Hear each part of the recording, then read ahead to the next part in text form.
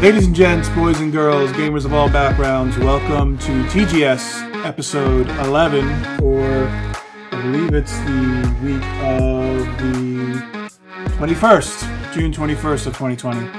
I'm your host, Joey. On my right side, as always, is my wife, Kristen. Hello. And it's getting hot out. So what's up? In my last week of work, just gotta make it to Friday, and then I'm off for the summer. Yay!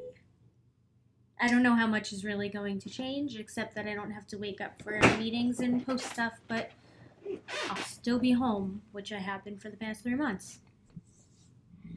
Yeah, I guess not much is going to change for you in that aspect at all. Now we'll just have less to keep me busy. So I need to find other things to keep me active and busy because work won't be one of them. Yeah. Sorry. I know. I mean, I'm kind of jealous, but I don't know. I have to go back to work full time. So I'm kind of jealous of you. Work sucks, though. New topic. What did you think about the Last Ride document from Undertaker? So when it first came out, I was like, is this going to be like his way of retiring? And, you know, I thought that after WrestleMania 2, like he rode off into the sunset on the bike with the Taker symbol. So it kind of seemed like it was his farewell. The only thing that made me think that his WrestleMania match wasn't going to be his last was that A, it wasn't really a match, and B, he was Biker Taker, which I guess wasn't everyone's favorite persona, but then the documentary explained that it was really like a meld. I guess all three. I guess he was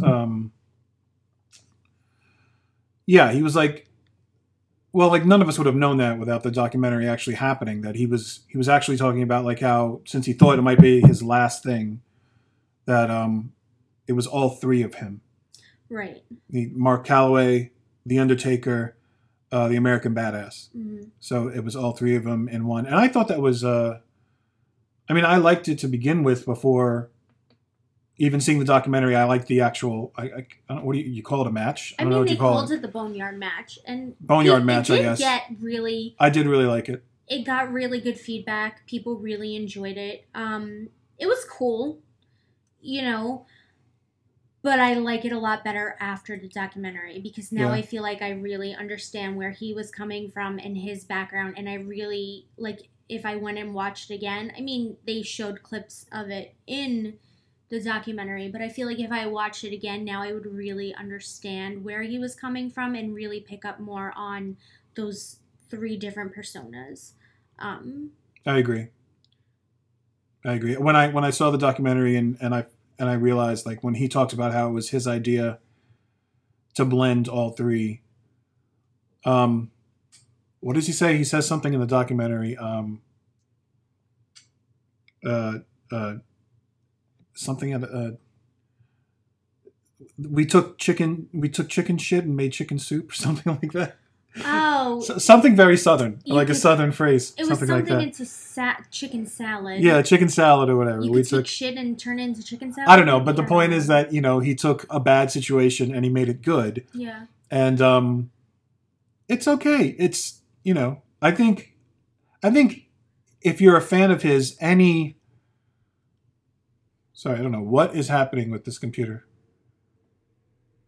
It's flashing. It looks weird. It doesn't normally do that, right? All right. Anyway, I think if you're an Undertaker fan, an old school wrestling fan, of course, nothing beats, like, you want him to have a traditional last match. Yeah.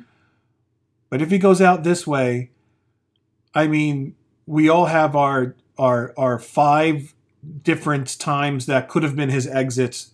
We all have our own favorites of what could have been his exits, and he just kept going and going and going. Yeah. So I almost feel like for the health of himself, for his own well-being, if he can make peace with that last scene where he's driving off into the woods, whatever, and that can be his last thing, then that can be his last ride, then great.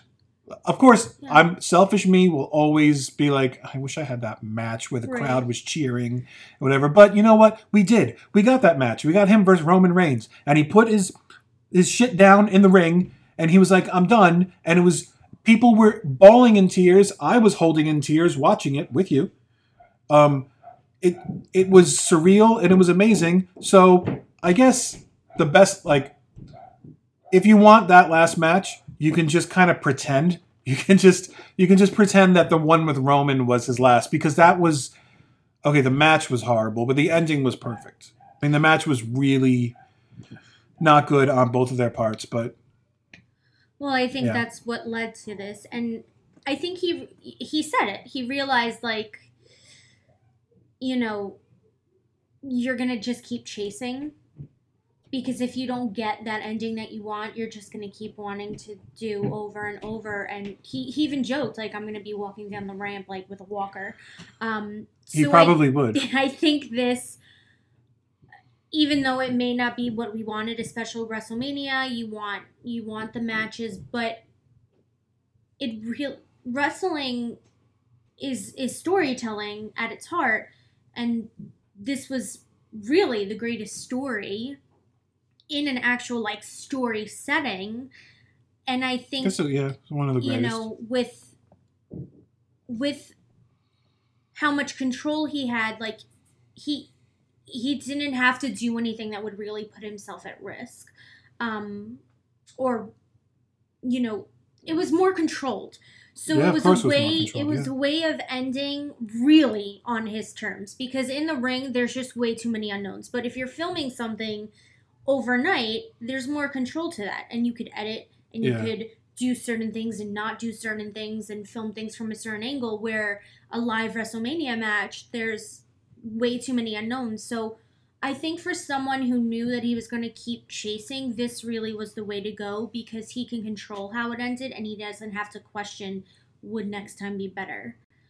I think you're right, but I think that the problem that a lot of fans are going to struggle with, I'm one of them, is it's different from this being Stone Cold's last match, or I don't know. It's like his entrance is like the best, most iconic entrance of anyone.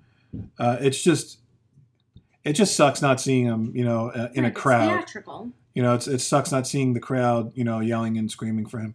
Anyway, we're assuming that this is his last match. Or anyway, I mean, the documentary ended that way, but the documentary also showed us that, unfortunately, he's kind of got like that Mick Foley, that Terry Funk mentality, that Ric Flair mentality, that many more guys I can name that just, okay, this is going to be my last one. Okay, no, this one. Okay, no, this one. And it's the addiction of it. I'm not blaming any of them. But some guys have more discipline to stop, like a Shawn Michaels.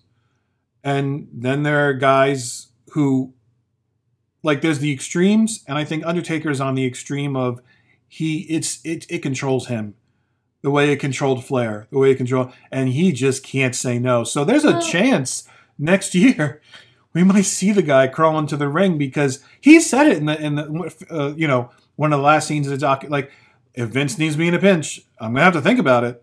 I'm gonna have to think about it means yes. Yeah. It means he's saying yes. Well, there's a few things about that. Number one, the idea of wrestlers wrestling after retirement or after Hall of Fame is a thing of the past. Like, wrestlers are still wrestling, so he could be retired. He could go into the Hall of Fame, and that doesn't mean, like, he'll never come back to the ring. We've seen that with Kurt Angle. We've seen that now with Edge, Shawn Michaels.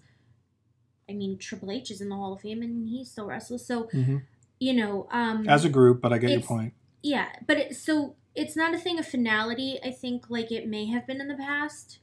Yeah, that's true too. The idea of retirement, I mean, you could even think actors and actresses, how many times do they go into and out of retirement? But do I think he'll ever be a full-time performer, or even like a main floor performer? Like, I took it as, if Vince needs him in a pinch, he'll be there. But I took that to mean a one-off.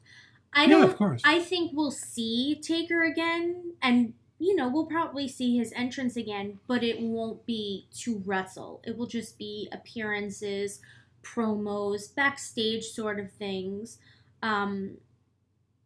like Kurt Yeah. Angle was doing before he stupidly decided that he should wrestle again.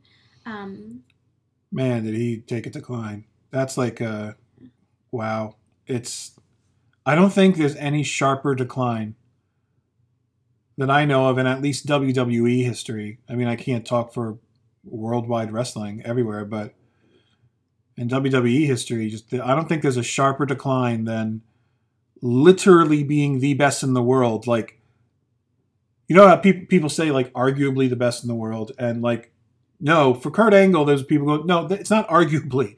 If you don't think he's the best in the world, you're wrong. You're just wrong. That's how good he was, that it wasn't opinion anymore. It was almost just fact. And then just that drop to, it was sad. That's the best way I can put it. You've watched those matches with me. Like, it got sad. It got cringy. Yeah. It got cringy and sad. Like, he was blowing up 2 minutes in. Fast. Yeah. You do one German suplex, and he was famous for holding on to those Germans and doing 3 German suplexes in a row. You do one, let go, and you'd see him kind of like on his hands, huffing, like, I don't know if I can get up. Like, that's what was happening to Taker too. He was in a smaller way, though. My point is, though, that's I think the sharpest decline ever was Kurt, because it was also the fastest decline. Because just 1 year prior to him wrestling again in WWE, he wrestled somewhere. It wasn't WWE. It was somewhere something. But I remember TNA, I think. It might have been TNA or it might have been something else. But either or, it was an amazing match, and it was still like Kurt still was. And then 12 months later, that's a quick drop. Well, he suffered several concussions, and I mean, eventually it catches up to you, and sadly, it really could be an overnight thing. One day you're fine, and the next day it's like suddenly your brain's like. Oh. But I'm saying you he's even saw it in fastest. his promos, like. Yeah. You showed me promos of him from the Attitude Era and Ruthless Aggression, and he was witty. He was on top of it. Even his promos when he was, when he came back and he was the manager backstage and things. It's like you could see the wheels kind of turning and him trying to figure out what he was supposed to say, and it was coming out slow. Like, you could tell he was really thinking about it. He just wasn't with it. So I agree. I mean, then he had his farewell match again. Who was that? I forget who that was even against. Who was his final farewell match against? Oh, Baron? Yeah. Baron Corbin. So, we'll see. Now he's gone again, but like I said, I'm still fairly new to wrestling, but from my experience, it seems like being retired and being in the Hall of Fame doesn't really mean all that much. It means... No. Well, the Hall of Fame itself doesn't mean all that much. So. Well, that's a whole other debate. But that's what happens when you put, like Kid Rock and and Drew Carey and Donald Trump and Snoop Dogg in it. I mean, how great could your Hall of Fame be when you have people who aren't wrestlers in the Wrestling Hall of Fame? Well, let's see. From the people you mentioned, the ones I think are really ridiculous are Drew Carey, because he did such a tiny little stint. Snoop Dogg, same thing. He performed a handful of times, but that was it. I don't know. He didn't. I think just I can't think of who else. I mean, he lent his arena twice. I mean, I can understand that you have a celebrity wing for people who really contribute a lot. But that has to be a lot, and it has to be meaningful, and it can't be just like Snooki had a stint. Well, that's why I know. Is Snooki going to be in the Hall of Fame next year? Like, it has to be people. Like, I understand. Everyone knows I'm not the biggest Donald Trump fan, but at least he gave something to the business. He gave a venue. He gave a venue twice. He took a risk on them twice. And it wasn't like now, where we know WrestleMania is a big deal. It was back still when it was fairly new. And financial gamble. Right. He took a financial gamble on Vince, so that I get. That to me is something that would be commendable. Snoop Dogg performing for Sasha to walk out, yeah, okay, it's cool, but is it Hall of Fame worthy? Yeah. And could do without the. By the way, again, politics aside, I think that Trump deserves it for a financial standpoint and for a survival, the business standpoint, blah blah blah. If we could just forget about that, he also had that hair match with Vince. Like, that was horrible. So if Trump had only done that, just did the hair match thing, then I would be like, what the hell is he being like that? Right. That makes no freaking sense to me. But it makes sense to me for him. But what I was trying to think of was the celebrities that made sense, like him. Mike Tyson makes sense. Mike Tyson had a gigantic angle. Right, he was really involved with DX. And really involved with DX and really helped them during the Monday Night Wars, big time, where they were about to go bankrupt, and then here comes Mike Tyson, most famous boxer in the world. So he helped out so much, so him I get. If you've done like a big contribution like that, I kind of get it, but right. I don't get your Drew Carey's and your I'm sure there's others that I can't think of. Oh, no. Is Bob Barker in it? See, like, no, I don't think so. Is Bob Barker in it? I don't think so. I wouldn't be surprised. I don't think Bob Barker's in it. Now I forgot who I was going to say. So, got distracted by Bob Barker. Yeah, because now I'm wondering if Bob Barker's in it. I don't know. We'll have to look up who's in the celebrity wing. But yeah, I'll look it up right now while you talk. But even beyond the celebrity wing, their Hall of Fame struggles because they put people in just for the sake of having people in it. And the Rock and Roll Hall of Fame, I think, is coming kind of to that point as well. And I'm sure other Hall of Fames as well. If you don't have a business where there's a pool that you could just constantly pull from, which business really do you have a pool that you could just always pull from? I don't know. But the problem with the Hall of Fame is they'll induct like 6 or 7 people per year. And if you're really struggling to cut it down. I know they want this big, long ceremony, but pick 3 people who really deserve it and let them talk more. Mm-hmm. Because Lord knows nobody wanted to hear Hillbilly Jim speak, but I could have heard DX speak for a good hour and not been bored. So cut the people who don't really need to be in it. Put the people who really deserve and either let them speak longer or make it like other award ceremonies where you're interspersing it with performances or things like that. Because, like we said, wrestling is a show. So if that's what they want, but, and... They're going to run out of people eventually. Right. They're going to run out of people and, And it's going to stop being an annual event. The women's division is coming and becoming strong and definitely on par with the men's division at this point. But I'm a woman. That doesn't mean that every year there may be a woman who deserves to be in the Hall of Fame. There may not be a tag team that deserves to be in the Hall of Fame every year. They don't need to just pick people. And, Tori Wilson, she's beautiful. She has this fitness enterprise, but this is a wrestling Hall of Fame. What wrestling did she do? I mean, her whole speech was how she was like the dream of 16-year-olds. That's why you're in the Hall of Fame. The day comes when Charlotte Flair goes in, no one's arguing that. No one's arguing Becky. No one, but we're not there yet because the really good women are now. Besides, the ones who are already in, like Trish and, even Molly Holly's not in. Why didn't you pick her over Ivory, over Tori? I don't know. That's my rant. Well, let's look at the list of celebrities real quick before we wrap this up. This has been the Wrestling Podcast. Well, we do want to do a wrestling show, but I guess we're giving you a preview on TGS. We're very passionate, as you can see. Muhammad Ali. We're not going to stop and comment about all of them because we don't have time. How about we do thumbs up or down? Sure. Yeah. Cyndi Lauper. She was important in the beginning. Sorry. Not really. I mean, she did a performance. Andy Kaufman. It was a one-off stint, but like it was memorable. I don't know. I don't want to judge these. I just want to say them. I mean, memorable doesn't mean. Floyd Mayweather. Again, he had one match. It was one time. In all fairness, also Lawrence Taylor, and very impressive with his match against Bam Bam, but it was one match, one time. Right. Regis Philbin is in the Celebrity. Okay. Why? I don't know, because he probably did something one time with them. That's the thing. They do something one time with these guys, and then Shaquille O'Neal is in the wing. Okay.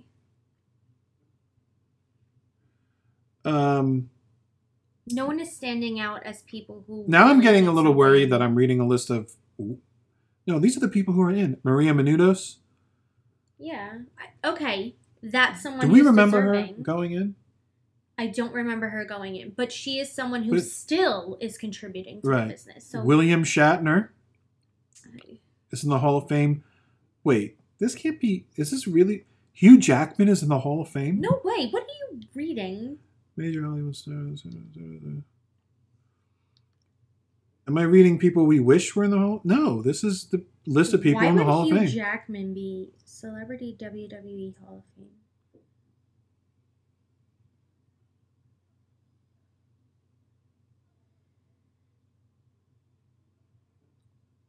As we're both looking at our phones. Yeah, I know. This is great. No, these are people they wish are in because, because Stephen Amell's on the list. He's not in the Hall of Fame. So these are people they wish were in the Hall of Fame. Pete Rose, William Perry, Bob Uecker, Drew Carey, Mike Tyson, Donald Trump, Mr. T. Now this sounds more like a list. Arnold Schwarzenegger. Arnold doesn't need to be in there. There's no reason for Arnold Schwarzenegger to be in there. Arnold's in there because they needed somebody that year. Mr. T actually had a stint in the WWE, so I wonder if the microphones are Snoop picking Dogg, up the ice cream truck. Lawrence Taylor.